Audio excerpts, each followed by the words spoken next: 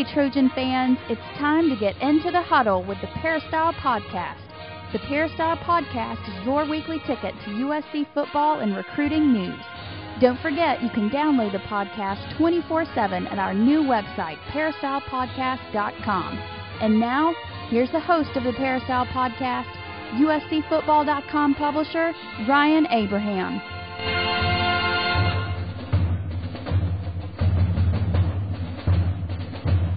Hello, Trojan fans, and welcome to episode number 133 of the Peristyle Podcast. Today is September 1st. We are in September 2010.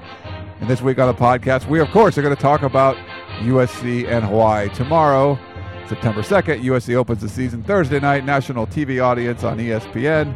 We finally get to talk about some football games instead of sanctions and appeals and all that kind of stuff. We get to talk about some football. I'm really excited for that. If you have any questions or comments, and we got a lot of them today, so we'll try to get to every single one of them, drop us an email, podcast@uscfootball.com, or drop us a voicemail, 206-888-6755. That number again is 206-888-6755. That's 3 8s in there, 888-6755 if you missed that. Yeah, leave us a voicemail. We'll play it on the podcast. We got a few of them today. We'll play your questions, and then Coach or Dan Weber or myself will all answer those. So wanted to thank a special man, Coach Harvey Hyde, joining us again. Over 2 years, he's been kind enough to come on with us every Wednesday. We just love talking to Coach. How you doing today, Coach? You're not in any exotic locations. Man, I tell you what, I'm not on any secret location. I'm back. The party's over. It's football season. I've been working out all summer, getting ready for the summer, and I tell you, I'm ready to go. I tell you, there couldn't be a better time of the year. There really can't be. You come off a vacation, kids are going back to school, college campuses are open, Labor Day weekend. I mean, how can it be any better than this? The weather's absolutely beautiful. The USC team opens up in Hawaii, so for all the people that want an extended vacation, they can go to Hawaii early or stay later. Watch the USC Trojans play. I mean, how can it be any better than this? And, you know, for people that didn't use Southern California Ticket Service to get over there, maybe on the next trip that they plan on going to, Ryan, they should use them. Yeah, if you're going to Minnesota or any other road trips for USC, Oregon State, go to Southern California Tickets, sctickets.com, 1-800-888-7287 is their phone number. We are starting the football season. So if you need any tickets, go to our friends at sctickets.com. They will help you out. Coach, how are we both here stateside and everyone else is over in Hawaii? That doesn't make any sense. Well, I have a reason. I tell you what, I am a part of the pregame show for the USC broadcast, and on away games, we're going to be doing them from the Arcadia Mall there, David & Buster's there, so I have to stay, and I'm on 2.5 hours before the game, so I'll be on at 5:30 this week. That's tomorrow night. Game time is at 8 p.m. I'll be on with Steve Mason. So on away games, I sort of have a camp over here in the Arcadia Mall, and we go in there and we do the entire broadcast. They do the post-game shows in there, the whole thing. And then on Sunday morning, I've got the Trojan Brunch show that I do from the Shade Manhattan Beach, and that's on ESPN2 from 9 to 11 a.m. So, Ryan, I don't have time right now. You might have been thinking I had a great vacation, which I did, but now it's work time. Monday, Tuesday, Wednesday, Thursday, and Saturday and Sunday shows. So I've got a lot going on now, but I'm looking forward to it. All right. And you, of course. I forgot you, and that's on Wednesday mornings. And then on every day of the week at 6:45 a.m., I do a sports update on KDWN Radio in Las Vegas. So I'm pretty busy. You are a busy man, Coach. Well, we're going to be busy on this podcast as well, and we got a lot of questions, so we might as well jump into them. Before we start talking about Hawaii, this was an interesting question that we got from John Carroll. I don't think he's related to Pete Carroll, especially because he's asking you about coaching, but he wanted to know. He worked with teenagers for 20 years in counseling and organizing camps for underprivileged kids. He played football for 8 years and would like to try coaching. What would be the best way to get into that, and how would you start?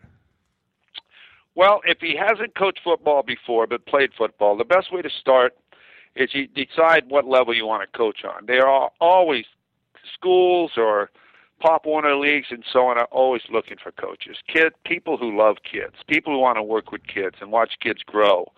And I tell you, you can go to these Pop Warner League organizations if you want to work on a higher level. If you want to work on a high school level, you go to your local high school or a high school that you'd like to work at. You call, you make an appointment with the coach. You go in and you tell them exactly your background. You say, I just want to be on your staff. I don't expect any money.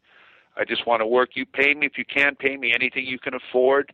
I'll do anything you want me to do. If you want me to go pick up your laundry, I'll go pick your laundry up. If you want me to be the water boy, I'll do that. But I want to learn football. I'll run the scout team. I'll draw the cards.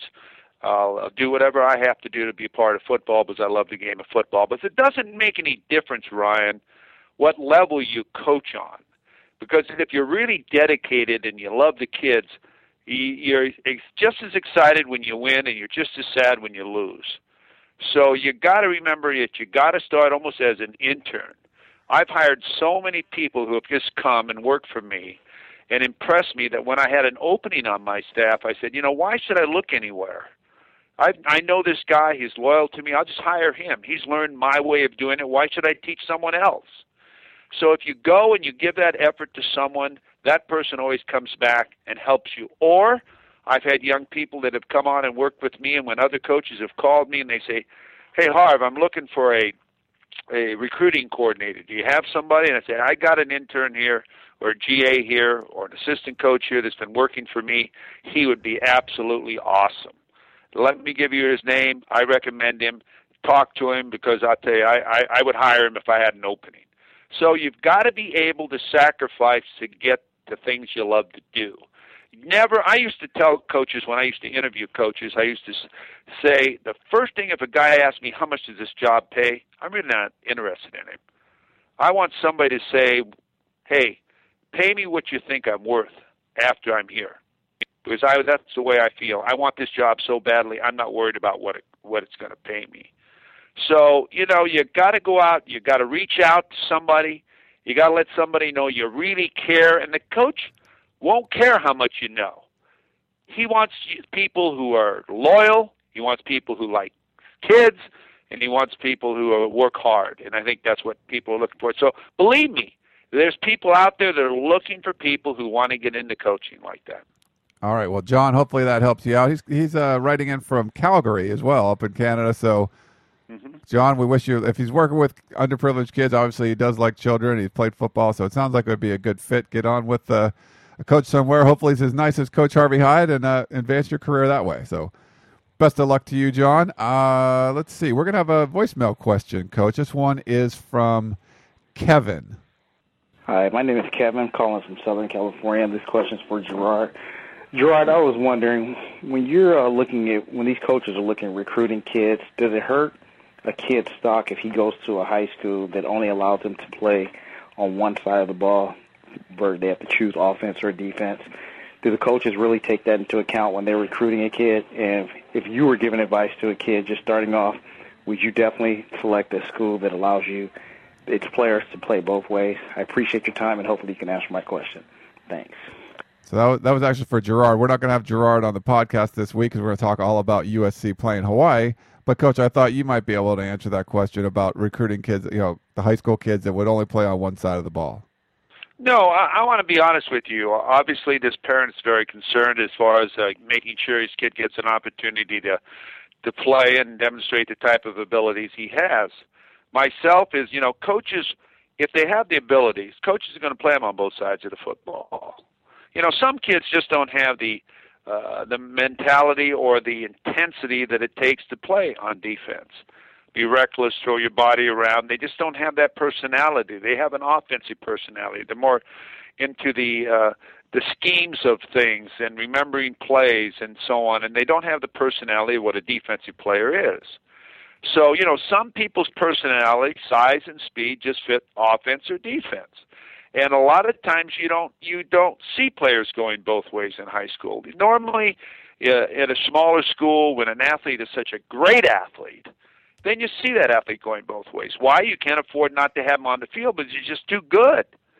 But in most cases, you try not to have athletes go both ways. Now, if the kid is a great athlete and you can forecast him into playing defense, but he's playing offense. You do that because he can run. To play on the defensive side of the football now, no matter what position you are, you've got to be able to run. So if you play on the defensive side of the ball, if you're a defensive lineman, you got to be big, powerful, and quick, and be able to move laterally and hold your ground. If you're a linebacker or any type of defensive end, or if you're playing the secondary, hey, you got to run sub-5, or you're not going to play Major Division I football. So a lot of that is gauged on the physical abilities of an individual, the kid. Now, you can play offense or play the offensive line and not have to run. But because it's so much of a position blocking and quick feed and how to use your hands and your arms, how long your arms are, and all these different things that you can evaluate a player, where you can be a great offensive lineman, a great All-American offensive lineman, and you might never smell it down on defense because you're just not that type of player. You don't fit on the defensive side of the football. So I would say that I wouldn't select a school because someone's going to let you go both ways, because I don't know if that will help you either, because you're not getting better either at one position, but you're having to learn two positions. I would go where they have a great coaching staff, or send my son where they have a great coaching staff, where the coaches care about the kids, where the kids are going to learn, where they're treated like men, they're going to be disciplined, and they're going to have the opportunity to be successful. I think that's what it's all about. I wouldn't just send a kid or a coach promises me that we're going to play your kid both ways, and then it doesn't happen. And then you're all upset, and your kid's all upset, and you feel like your kid got screwed, and all this and that. So go where it best fits for your kid, where he's going to be around his friends and so on. And if you're a great player sticks out. It doesn't make any difference where you go. You're going to stick out because coaches are not going to overlook you. All right. Well, Kevin, thanks for that question. Hopefully, Coach helped you out there. Let's talk a little running game, Coach. I know you like that. Evan wanted to know, with Mark Tyler as the starter and Alec Bradford as the primary backup, how much do you think C.J. Cable is going to play this year? And maybe, Coach, just kind of talk about what you think this running back rotation is going to look like. We're all pretty curious. Well, I'll tell you, I think Mark Tyler deserves this opportunity. He was as good a football player as I saw coming out of high school as far as a running back. He should be a superstar. He had that type of making when he was at Oak Christian. I think Sam Bradford is a great player, a great athlete, too. I think he could have been a great linebacker, too. Mark Tyler was a linebacker, but I don't think he'd have been a great linebacker in college football. But I think Sam Bradford could have been. So here's where we're getting back to that type of situation. I think he's the type of guy that if given enough times as far as carrying the football, he's a combination of a power back, and plus he has great speed. I think he can run over you, too. I think he's an outstanding football player. In the old days when they ran the eye and he carried the ball 26 times a game or 30 times a game, he'd have been an All-American. And Bradford might have been, too. But I think that both of them are a great combination, 1-2 combination. I really do. You're not talking about Dylan Baxter. You're not talking about Stanley Havili. You're not talking to C.J. Gable, McNeil, all these others that go along with these, because they're all great athletes.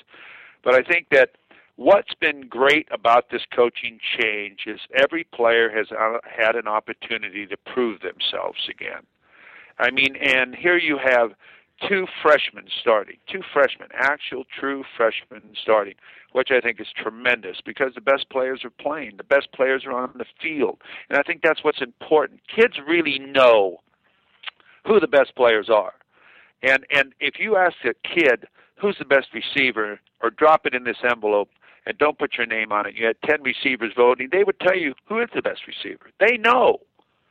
And so they know who the best quarterback is. I would say the running back situation, the skilled positions at USC are as good as any teams in the country. I think quarterback-wise, I'd tell you Mitch Mustaine, if given an opportunity, and who knows, maybe he will turn out to be a superstar. Mitch Mustaine will be a number 2 draft choice in the NFL draft this coming year, as maybe Bradford will be, or Tyler will be, or when their time comes, and C.J. Gable.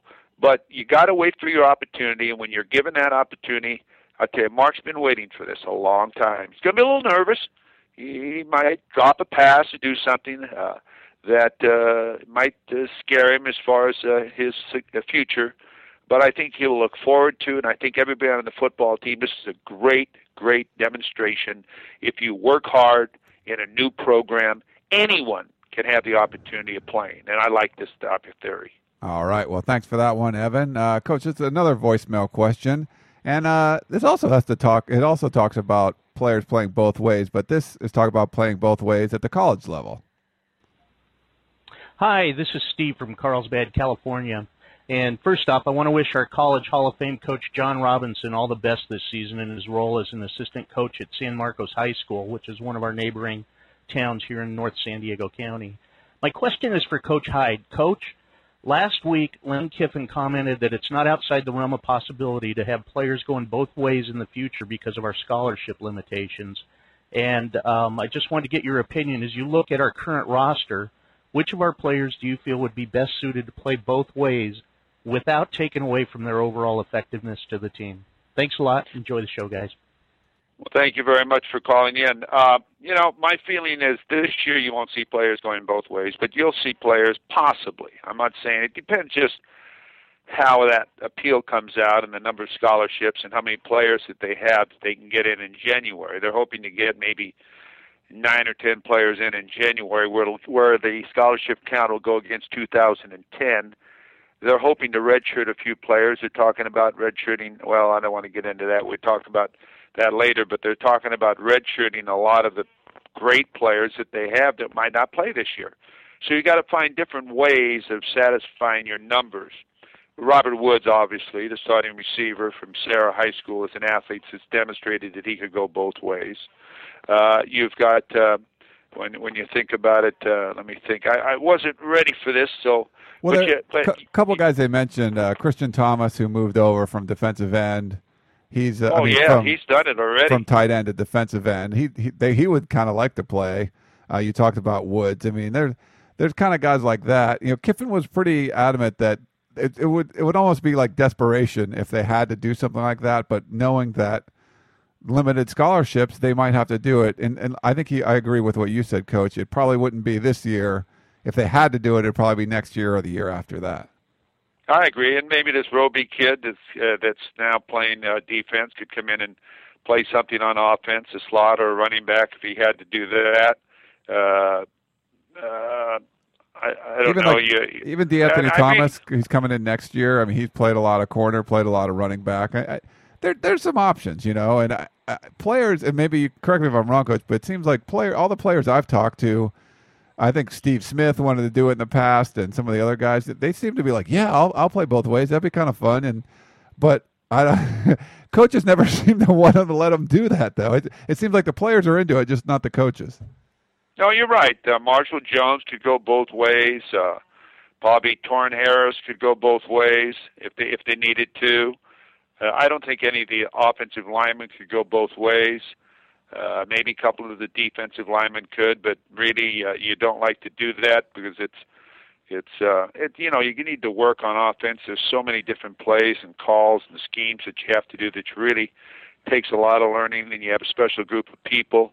There aren't a lot of positions that you play in Division I football that go both ways. I would say the only position that I would consider a player going both ways at, and let's just put it this way, is probably either a corner or safety or a receiver. I think that's the only area that you might have a player go both ways. I don't think a linebacker would go both ways, or a defensive end, or defensive tackle, or offensive lineman, or even a running back you wouldn't have go both ways. And obviously quarterbacks wouldn't go both ways. So it would be a very select position, and it would be only in a desperate type of situation.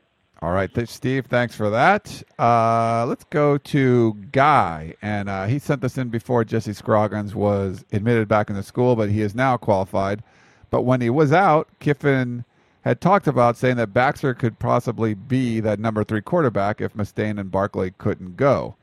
He wanted me to ask you, Coach, how would that work? Meaning, how effective could Baxter be without taking very many reps at the quarterback position? Would they simply radically simplify the offense using very little of the playbook in comparison? How do you think something like that would work, Coach? Well, I don't think that would happen first of all, you'd have to get down to your third quarterback. And I'll tell you, they have a third quarterback over there, and I know a lot of people don't know much about him, but you do, Ryan. His name is Manoogian, John Manoogian. I'm going to tell you right now, we were talking about it at practice on Monday. I was talking with a lot of people. He would be my third quarterback right now. I tell you, he operates. He's a very intelligent kid. He can move the football. He has a lot of respect from the offensive players.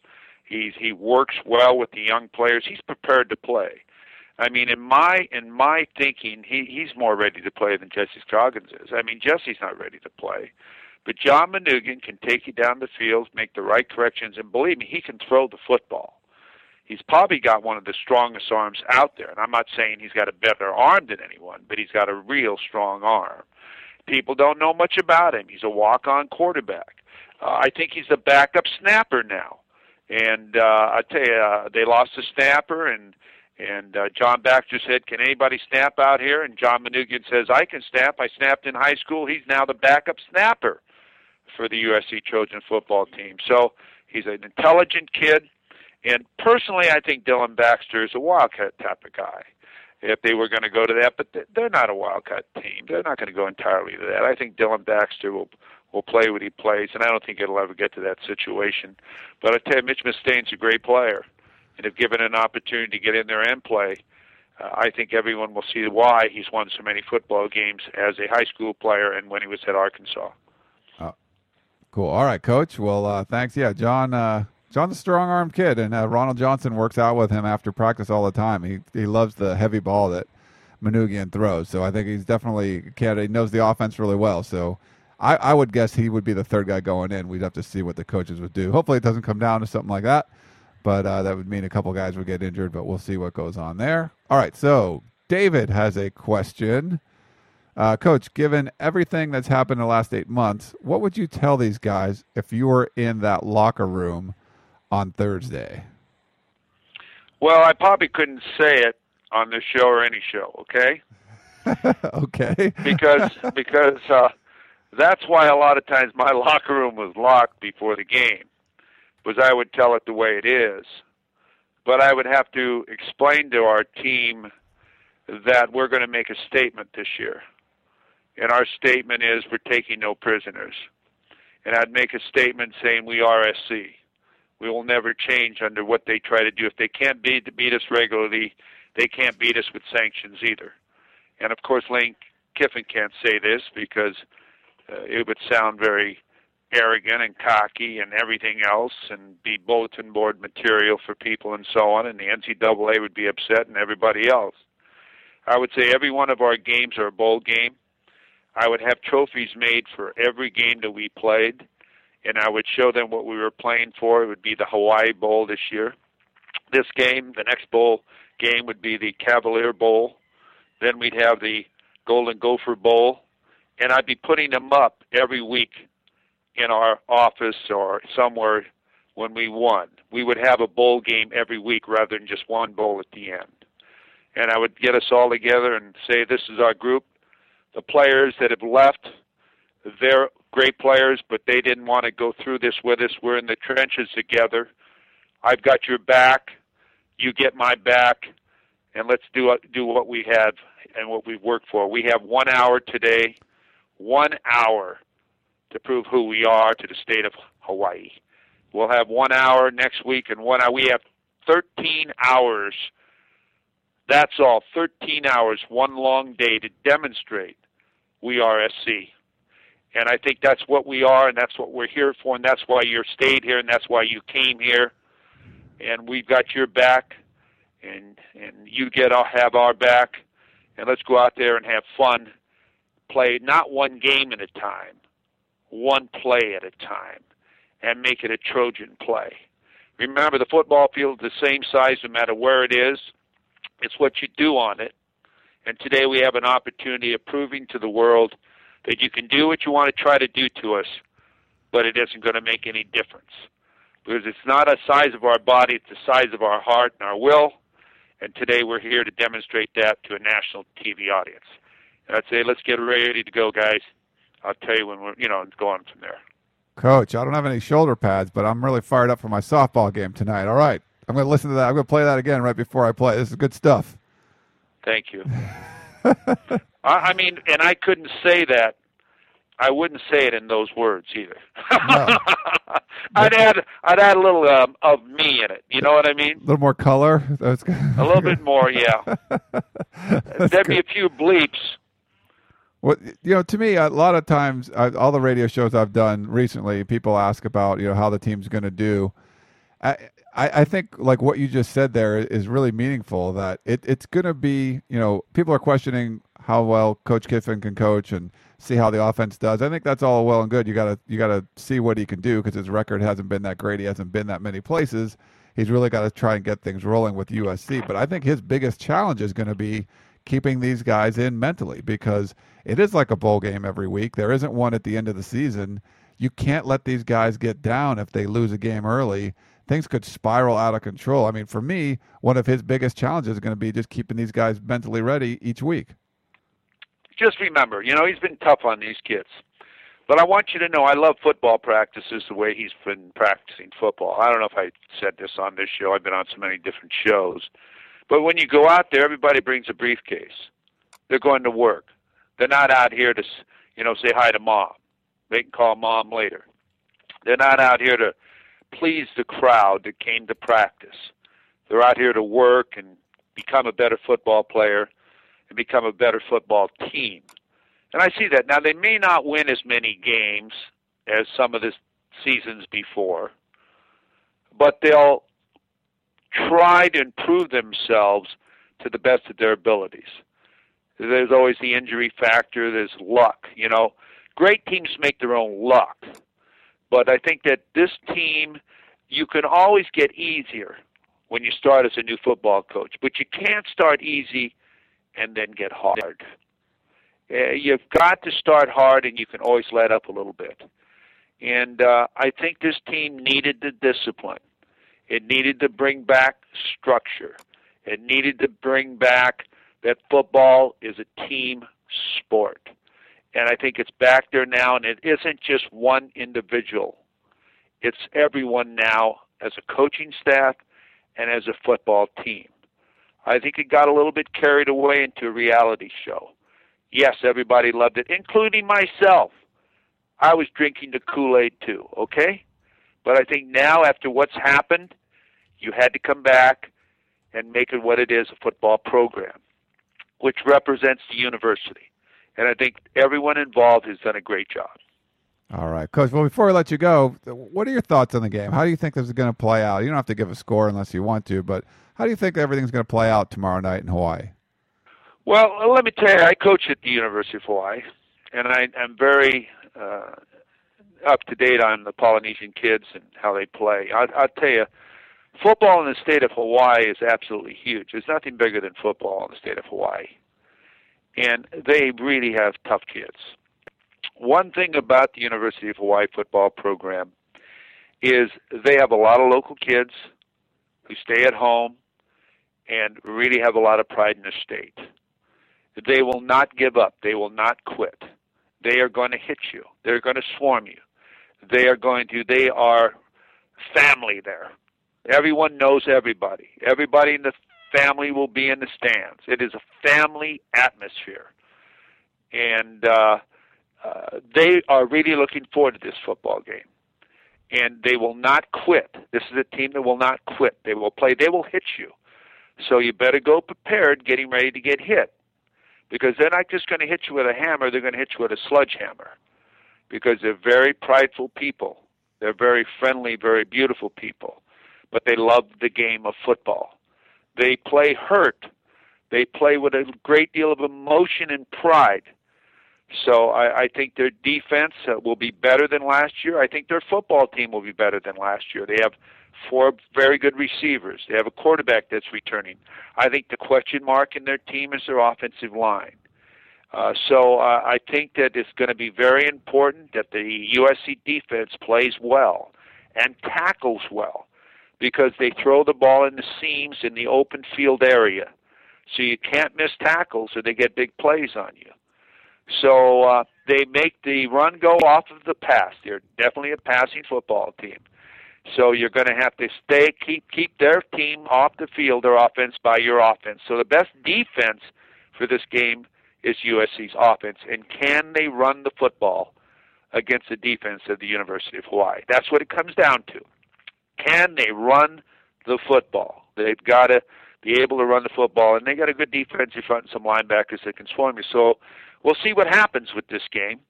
I'm not going to predict the score, because they always ask me this in the pregame show, and I hate it when they ask me that score, because I couldn't even predict my score when I played, okay? I didn't even have a chance, didn't have a thought. All I wanted to do was win. And I think that's what the attitude will be with the Trojans. All right. Well, Coach, I hope you enjoy the game, and now we're kicking off college football. I just want to stay home all weekend and watch as many games as I can. I'm sure you'll do the same thing, but thanks for coming on, and we'll talk to you again next week. Thank you very much, Ryan, and all of our people out there. Thank you very much for giving us these questions. I enjoy answering them. And remember, it's just an opinion. My opinion, nothing is, you got yours too. So if you disagreed with us, I'm sorry. All right. Well, thanks to you, Coach. Thanks to sctickets.com. We'll be back in 30 seconds. We've got Dan Weber, who is in Hawaii. We'll talk to him from the islands, get the lowdown on what's going on over there when USC takes on Hawaii tomorrow night. Meet us on the other side of the break for more of the Peristyle Podcast. Tickets, tickets, tickets. SC Tickets is your concert, sports, and theater ticket source. We have the tickets you need to any event worldwide. Football tickets are now available. Call SC Tickets now at 1-800-888-7287, 1-800-888-7287. That's 1-800-888-7287. Or visit us on the web at sctickets.com. SC Tickets, concert, sports, and theater. We now return to the Peristyle Podcast and your host, Ryan Abraham. Welcome back to the Peristyle Podcast. We are joined in this segment by Dan Weber, USCFootball.com beat writer, who landed in Hawaii last night. The plane was a little delayed, but he got there over to the islands. He's going to be covering the game for us on USCFootball.com. Dan, thanks for joining us. How's Hawaii? You know what? It's so hard to get used to. I mean, if you grew up in the Eastern time zone, I was on the far western end of the Eastern time zone, right outside of Cincinnati. With the Pacific, the West Coast was 3 hours, ahead of, or basically 3 hours behind us. So you could deal with that. What's so hard to imagine is that there's a place that's 3 hours behind the West Coast. It just doesn't seem possible to be in a place that's, basically 6 hours, west of home. So I always have the adjustment. Whenever you come to Hawaii, you just keep thinking, can this place really be 3 hours, behind the West Coast? Because the game's going to start at 5, and, it's really a late game almost for you guys at 8 o'clock. And it's going to be, 11 o'clock for the East Coast. So it's an adjustment that you never quite make, I don't think. I think you have to live here a long time to get used to that, to the 3 hour time zone difference from the West Coast. Now, you might get some... You might get some East Coast fans watching. The sun is just coming up here, as a matter of fact. Oh, okay. Well, I think you might get some East Coast fans watching because it is opening night of college football. So they might just be so amped up to see some games that they don't mind that this one starts at 11. They might watch it till 2 in the morning. Who knows? Oh, I think it's a good time slot, actually, because I think it's like caps off the day, and people have been trying to watch this game and that game and whatever. From that standpoint, I think it really works well for USC, and I know that Hawaii people are excited because this is their one exposure shot, for the year, and they love it. I mean, they were, I think, really, really, really worried that they were going to lose this game, when the NCAA sanctions came down. And so I think, they're thrilled to death. This game means a lot for them at Hawaii and for their program. I mean, this is really important for their recruiting. So, they're not, you get the sense that they're not so worried about how the game turns out, whether good, bad, or indifferent.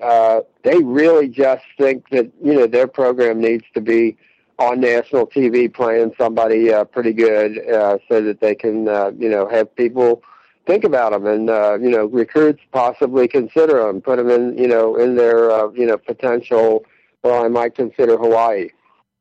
All right. Well, hey, let's, we're going to talk about Hawaii specifically in a little bit. We got a bunch of questions. Podcast@uscfootball.com is our email address, or you can call us at 206-888-6755. Leave us a voicemail and we'll play that. We do have a voicemail question for you, Dan, coming up a little bit later, but I want to get a couple of team questions first, and then we'll talk about Hawaii specifically. Matt wrote in, and it's kind of an interesting question. Is SC still one of the top 3 or 4 most talented teams in the country? And if so, do you see them remaining that way? I thought that was interesting, Dan, just because there is a lot of talent on this team, even though they're kind of thin. There's still 5-star guys everywhere. I mean, are they still an elite team as far as talent goes, in your opinion? Well, I would think if you just took recruiting stars, I would think they're the number 1 team in the country. If you took all the high school recruiting stars, averaged them out, and look at USC's kids that are going to play in this game, I don't think anybody's got a higher ranked team. Now, whether you trust those recruiting stars or not, I don't know. If you look at USC's incoming class, for example, the lowest rated defensive back was Nikel Roby. Well, some of us who look at Nikel Roby and think, wow, has USC brought in a better freshman, kid, certainly cornerback? I don't know. But so, whatever you think of those, those 5 stars, I mean, there are a lot of 5-star, 5-year seniors at USC who, this is going to be their chance to prove that, those rankings were, were right on the money. But but I'd say if you look at on paper, absolutely USC. I think the numbers would say that USC probably still is the most talented team in the country according to recruiting rankings. According to productivity last year, the last couple of years, probably not. So it's just a matter of how would you rank them, and I mean, look at USC against Oregon. If you looked at how many outstanding, I mean, I think we looked it up once. USC has more 4- and 5-star players, I think, basically than the entire rest of the Pac-10. Yeah. I mean, there is no comparison, over the years. So we'll see. That's a great question, though. All right. Well, thank you for that one, Matt. This next one's from David. He's a USC fan since 1961. So that's quite a long time. Wow. Yeah. Thanks for writing in, David. He had a question about Woods, Prater, and Ambles, all true freshmen, and they're all listed at split ends. And I think actually Kiffin had Woods behind Ronald Johnson at flanker at first, but they were so special that they moved him over to split end so he'd get a chance to start. He wanted to know, with Woods appearing to beat out Butler, in effect screwing up the depth chart because they put all those true freshmen at split end, should Ambles maybe be moved over to the flanker spot for now? That would give Woods and Ambles both experience the main 2 receiving positions and give them flexibility for the future. What do you think about how the freshmen are lined up there at receiver?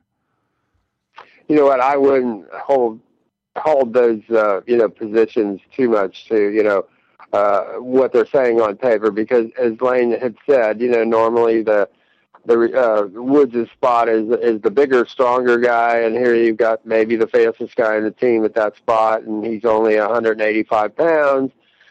They're really just going to get guys out there, and if you go watch practice, guys are in and out, and they're all getting opportunities. And Butler, as everybody who saw practice last weekend, the best performance of his entire career at USC on a 3-touchdown day, and the 4th one was up for grabs on a pass interference. I don't know that they're really holding, so much to the distinctions between the 2 positions. I mean, I think Ronald Johnson's clearly, going to be the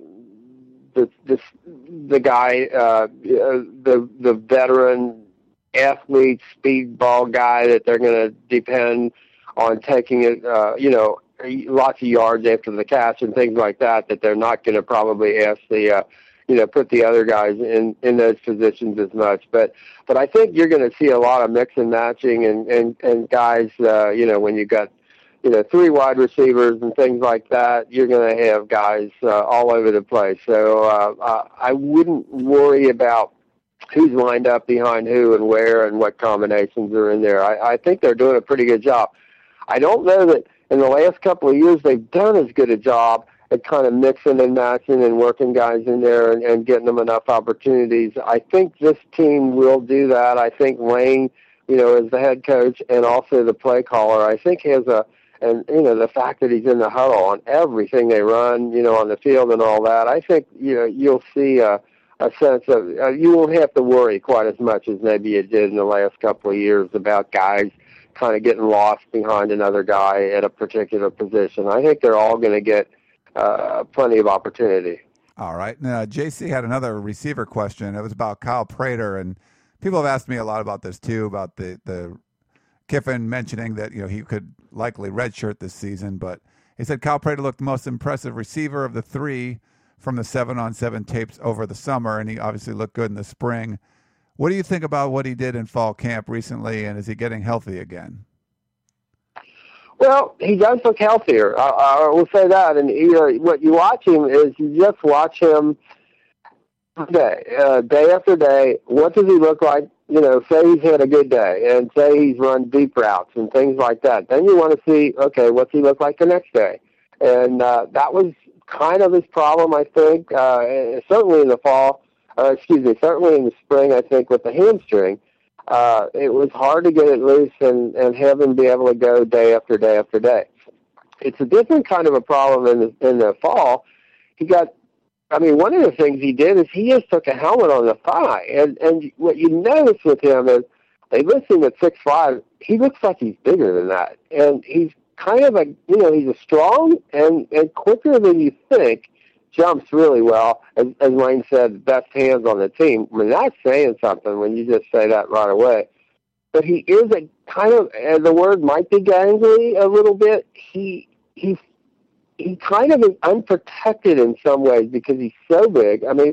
He's 215 pounds, but when he's up in the air, he's still a young kid, and he does take, a lot of different blows, and I think, there's a way of learning to get your body into, the ability to run the way they ask these kids to run, and you're coming right out of high school, and even though he had spring practice, I think it was just a matter of growing into his body and learning how to handle it at the speed and, with the force that you get hit at this level.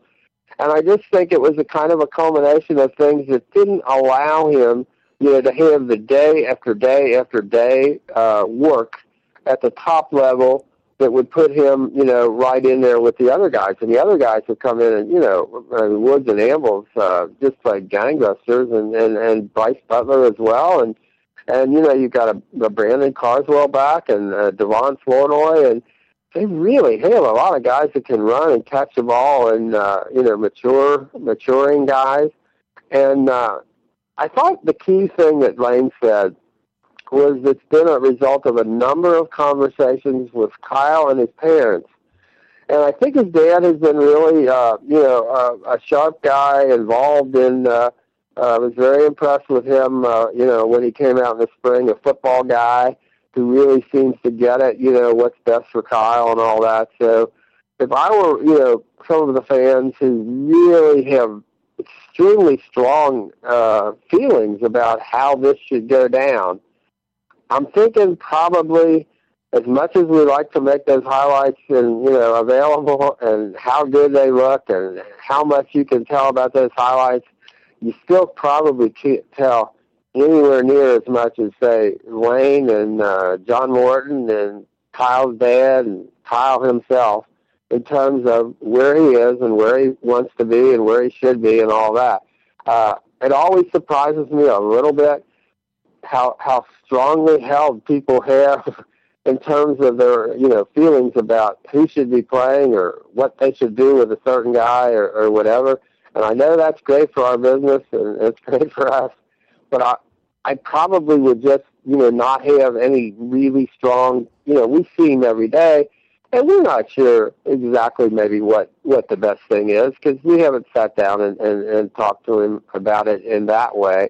And so, I think I like the approach. I like the fact that they're talking to, his parents are talking to Kyle, that he's involved in this. I think the one part of the equation that you notice when you see him play is he's just, he's a young kid and a big body with wonderful skills. And I know that's tempting to people, but for example, you look at him as a jump ball receiver. But, this team has 3 or 4 jump ball receivers. You've got, like Osbury and James Cameron. Osbury is playing well. You've got Jordan Cameron. You've got Red Ellison. You got Blake Ailes has made some plays. But you really have a Cameron and an Osbury that they, really don't mind at all throwing the fade routes in the end zone, for example.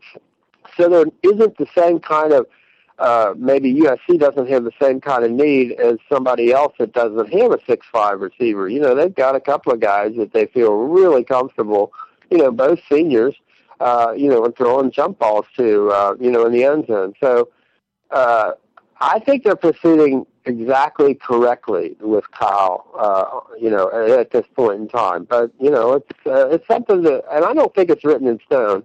If he ended up playing in a few weeks, it wouldn't shock me at all. All right. Well, thanks for that question, JC. We got another one. We're going to do a voicemail question here. This is on the freshman numbers, Dan. There was a lot of talk about, different, players getting numbers that they didn't want or whatever, numbers they wanted if the freshmen were going to get them. So here's a question on the freshman numbers for you.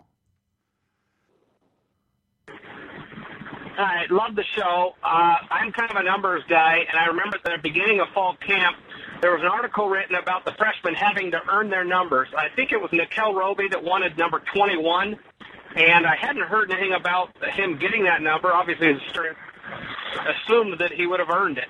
And any other numbers that may be reassigned. If there's any information on that, I would greatly appreciate it. Thanks. Love the show. What do you think, Dan? Okay. You're talking to a non-numbers guy. That's a numbers question for a non-numbers guy. I guess I really am big into.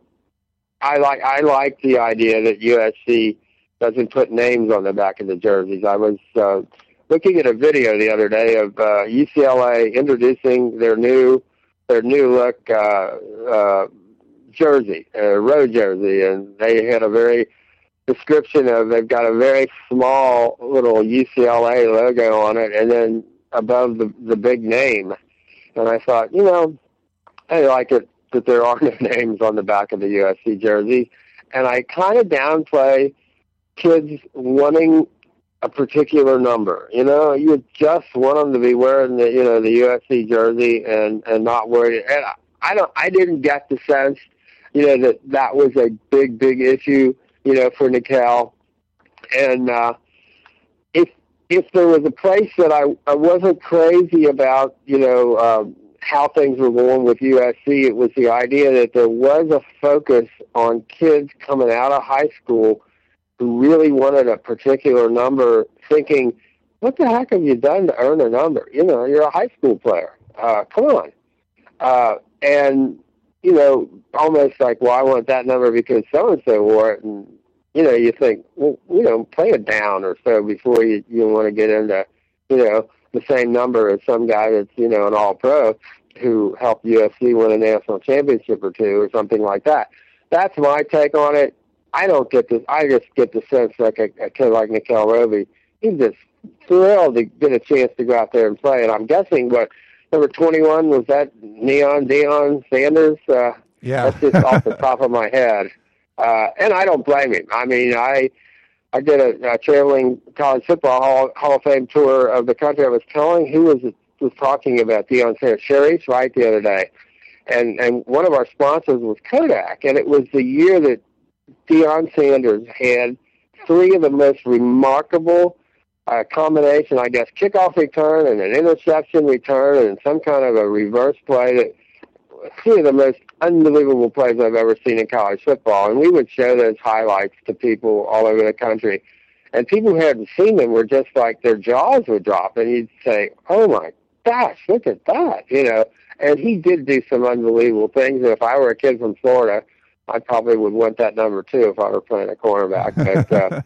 But I'm not, I guess I'm just not. I hope, my feeling is, I hope the numbers thing is de-emphasized a little bit, even though our numbers guy probably doesn't like to hear that. That's just a personal take on it. Haven't heard much numbers talk.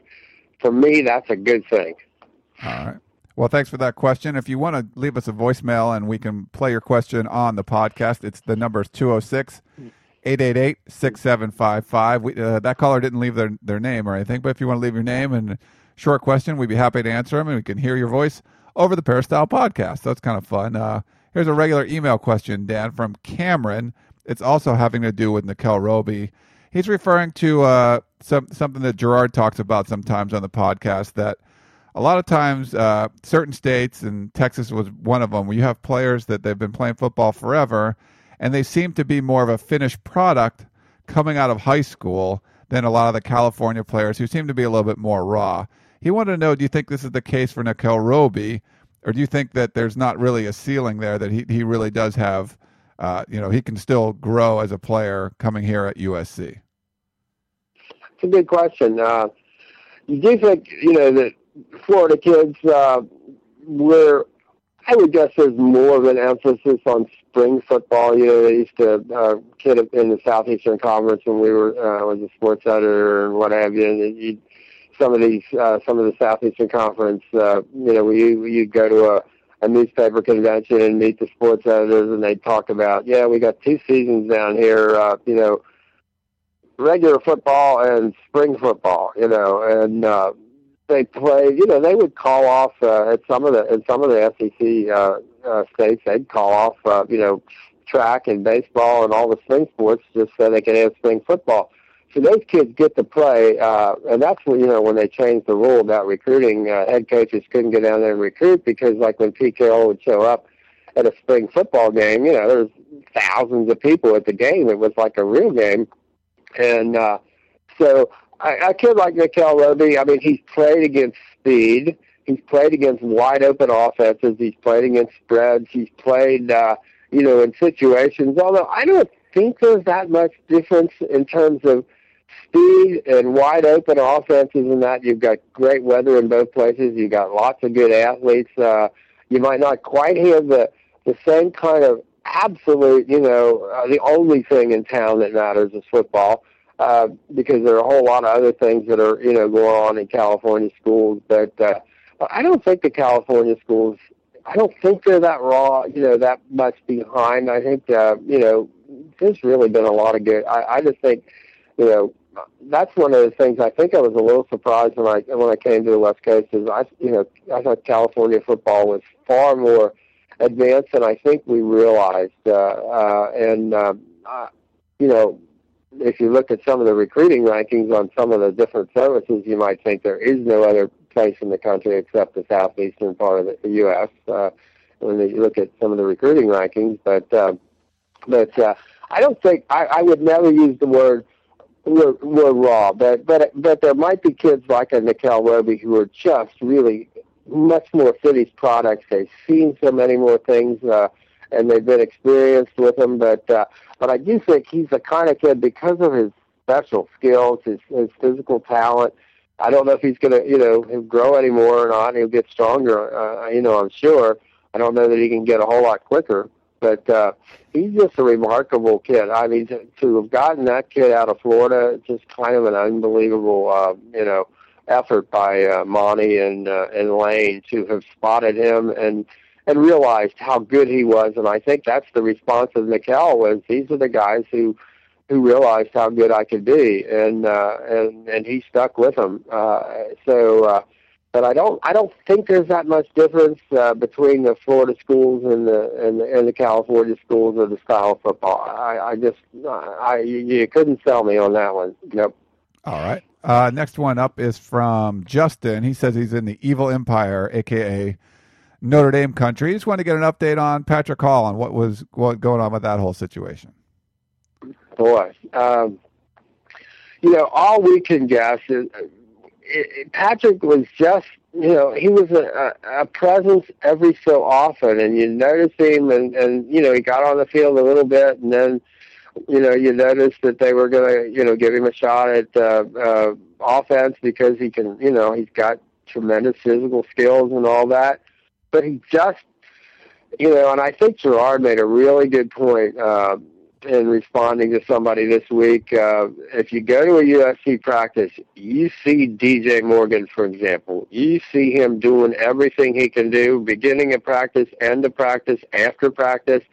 You see him working until, he ends up with ice on his knee and all that. He's very obvious in trying to work his way through his knee rehab and get himself back to, that great athlete that he is. What you didn't see with Patrick, you just didn't have that sense of Patrick being there and being part of the process as much. And whether it's been a more difficult road, for him, getting, injured, in fall a year ago, and then, not coming in until the middle of the year, and whether they're, it's been academically, he's had, have some adjustments there, and I know they're keeping him on full academic service, and they haven't given up on him. But I think USC's in a position now where they really, really have to be careful and selective, and they have to have kids who feel about USC like, this is all that matters to them. And, as Lane said this week, what a privilege it is. They think, we've got the best college football program in America, and it's such a privilege if, we're offering you a scholarship and we're giving you a scholarship, and we really need you to, respond and reciprocate and really be part of this. And at this point in time, and USC's in a position where they can't go for any reaches. They can't, say, boy, I hope he comes around, or boy, they really need you to come around. And Lane, said 99% of our kids are just so excited and committed and to be here. I think it's one of the great untold stories is the fact that despite the NCAA sanctions and despite the NCAA's, get out of jail free card and all that kind of thing for kids and encouraging transfers and trying to kind of, decimate the USC program, USC hasn't lost a single kid who really, really was a valuable kid. DJ Shime would have been a really nice, just because he was such a good kid and a versatile athlete and all that. But they haven't lost a single guy that they absolutely needed to stay in the program. And those are guys that have all made the choice to stay here. And I think they need Patrick, to make that kind of a choice and that kind of a commitment. And I think he's going to get a chance to see if he can make that kind of a choice. But I don't think he had made it so far. And I'm guessing, there are rehab issues and schoolwork issues, all of those things that are hard for a kid, who's been a great athlete to deal with when he can't play in games anymore and he can't do the things that he, wanted to do. And it's kind of a lonely, deal, rehabbing. It probably can be very valuable over the course of an athlete's, lifetime if he handles it. But, a lot of that comes down to you've got to make a choice. And I guess that's what we're going to see about Patrick Hall is, what choice does he make? And, there are, different feelings out there from people about, what they think, Patrick Hall, is going to do. And I guess, we're going to find out. All right. Well, Justin, thanks for that question there, and keep your head above water there in Notre Dame country. One last thing before we let you go, Dan, and get out there and enjoy the sun and sand in Hawaii. What are you expecting tomorrow? I mean, you've been out here, you've been at every practice. We've been out there watching this team. It's going to be new with new coaches, and even though they're great coaches and even though they're great players, you're just not really sure how everyone's going to come out and play. What are you kind of expecting to see Thursday night when they take on Hawaii? No, I expect to see exactly what Lane expects to see, and what he said the other day when he was asked that question. He said, "We have no idea." So we don't know enough. We don't have enough information. We haven't done enough, game type work. We haven't done enough tackling. We haven't done enough run blocking. We haven't then, been hit enough to know how we're going to take care of the football. He said, kind of the direction of how you would advance this game is that I think we'll be rested. I think we'll be strong. I'm quoting Lane now. I think we'll be strong. I think we'll be able to play fast. I think we'll know what to do. Whether we can do it? Nah. And it's things like, I think if I'm a USC fan, I want to see special teams. And Lane says, so do I. He said, hey, we go for 45-minute walkthroughs on special teams. It better pay off. But we'll see. I mean, I think it's going to be interesting. He said, I got my other coaches standing over there while we're going through 45-minute walkthroughs to start practice on special teams. And he said, that's my call. He said, I think I want to see us play with the same kind of athleticism and enthusiasm and excitement, as we do on offense and defense on special teams. But I think this is why I was telling somebody else, I think this is why we love sports. It's the great reality TV show of our lives, and it's been that way our entire, that's why you love sports. You don't know. You're going to watch tomorrow to see what happens. You got some ideas, but I think in these situations, you really don't. I don't think USC knows. I'm convinced Lane doesn't know. I think he knows he's done, they've done everything in this situation to be ready, but, you're going to play a team that those quick 3-step drops, and they got guys running, and their whole job, on offense is to run away from you. It's like a jailbreak every play. Your guys are going 4 different directions and trying to, this isn't something, USC's been getting ready for it for 2 weeks. And Lane said, we ought to know what they're doing. We're almost to the point you get bored because we've been getting ready for it for so much. But it's just not what USC does. It's not how they line up. It's not what they kind of have a feel for every day in practice. So it'll be interesting. I'm not sure. I think it'll be fun to watch.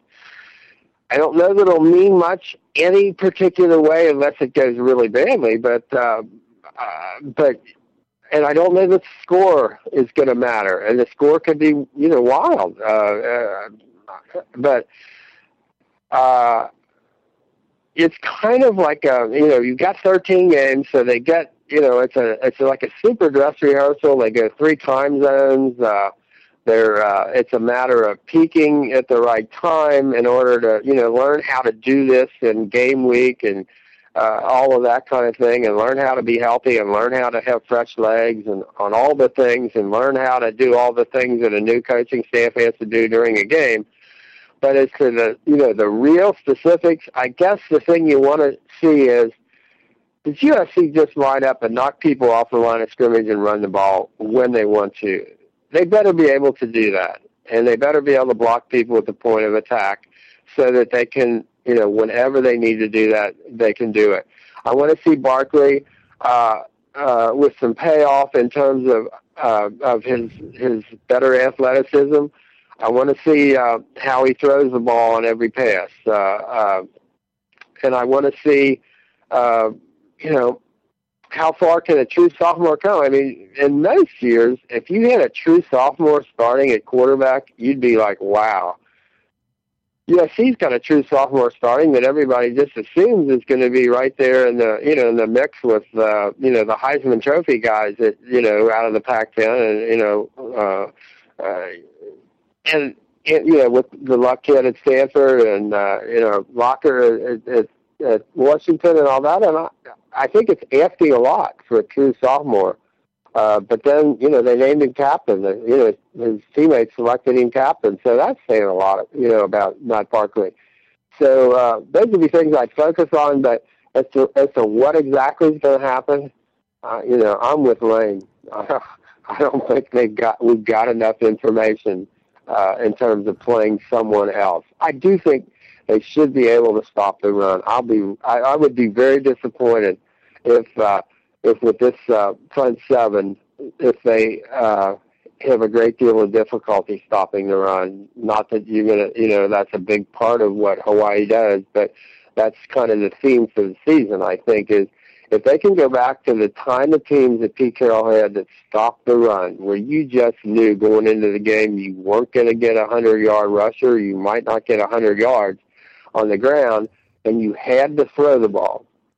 And in the Pac-10 now, you basically, and Lane has talked about this a lot, he's so aware of the fact that the Pac-10 is now a run-first league, and it wasn't that way when Lane was just that short a time ago when Lane was an assistant to Pete. But you look at Oregon State, and Stanford, they run the ball first. They need to be able to run the ball. And the Pac-10, will run it right down your throat if they can, as USC fans remember to their dismay from last year, the last couple of years. Even the one game that cost them the national championship 2 years ago was a game where Jacquizz Rodgers just ran it right up the gut.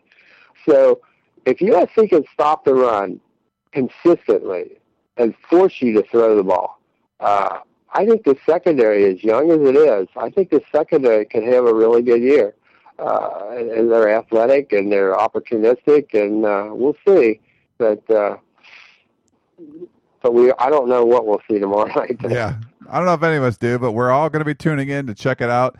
Dan, we appreciate it. I hope you enjoy all your time over there in Hawaii. Thanks for all the insight, and we'll talk to you next week after the game, get some post-game reaction. Okay. Thanks, Ryan. Looking forward to it. All right. Everyone else, thank you very much for tuning into the Peristyle Podcast. Enjoy all the games, all the college football this weekend. Everyone's been waiting long time to get these college football games in. But enjoy the game tomorrow. We will talk to you all next week.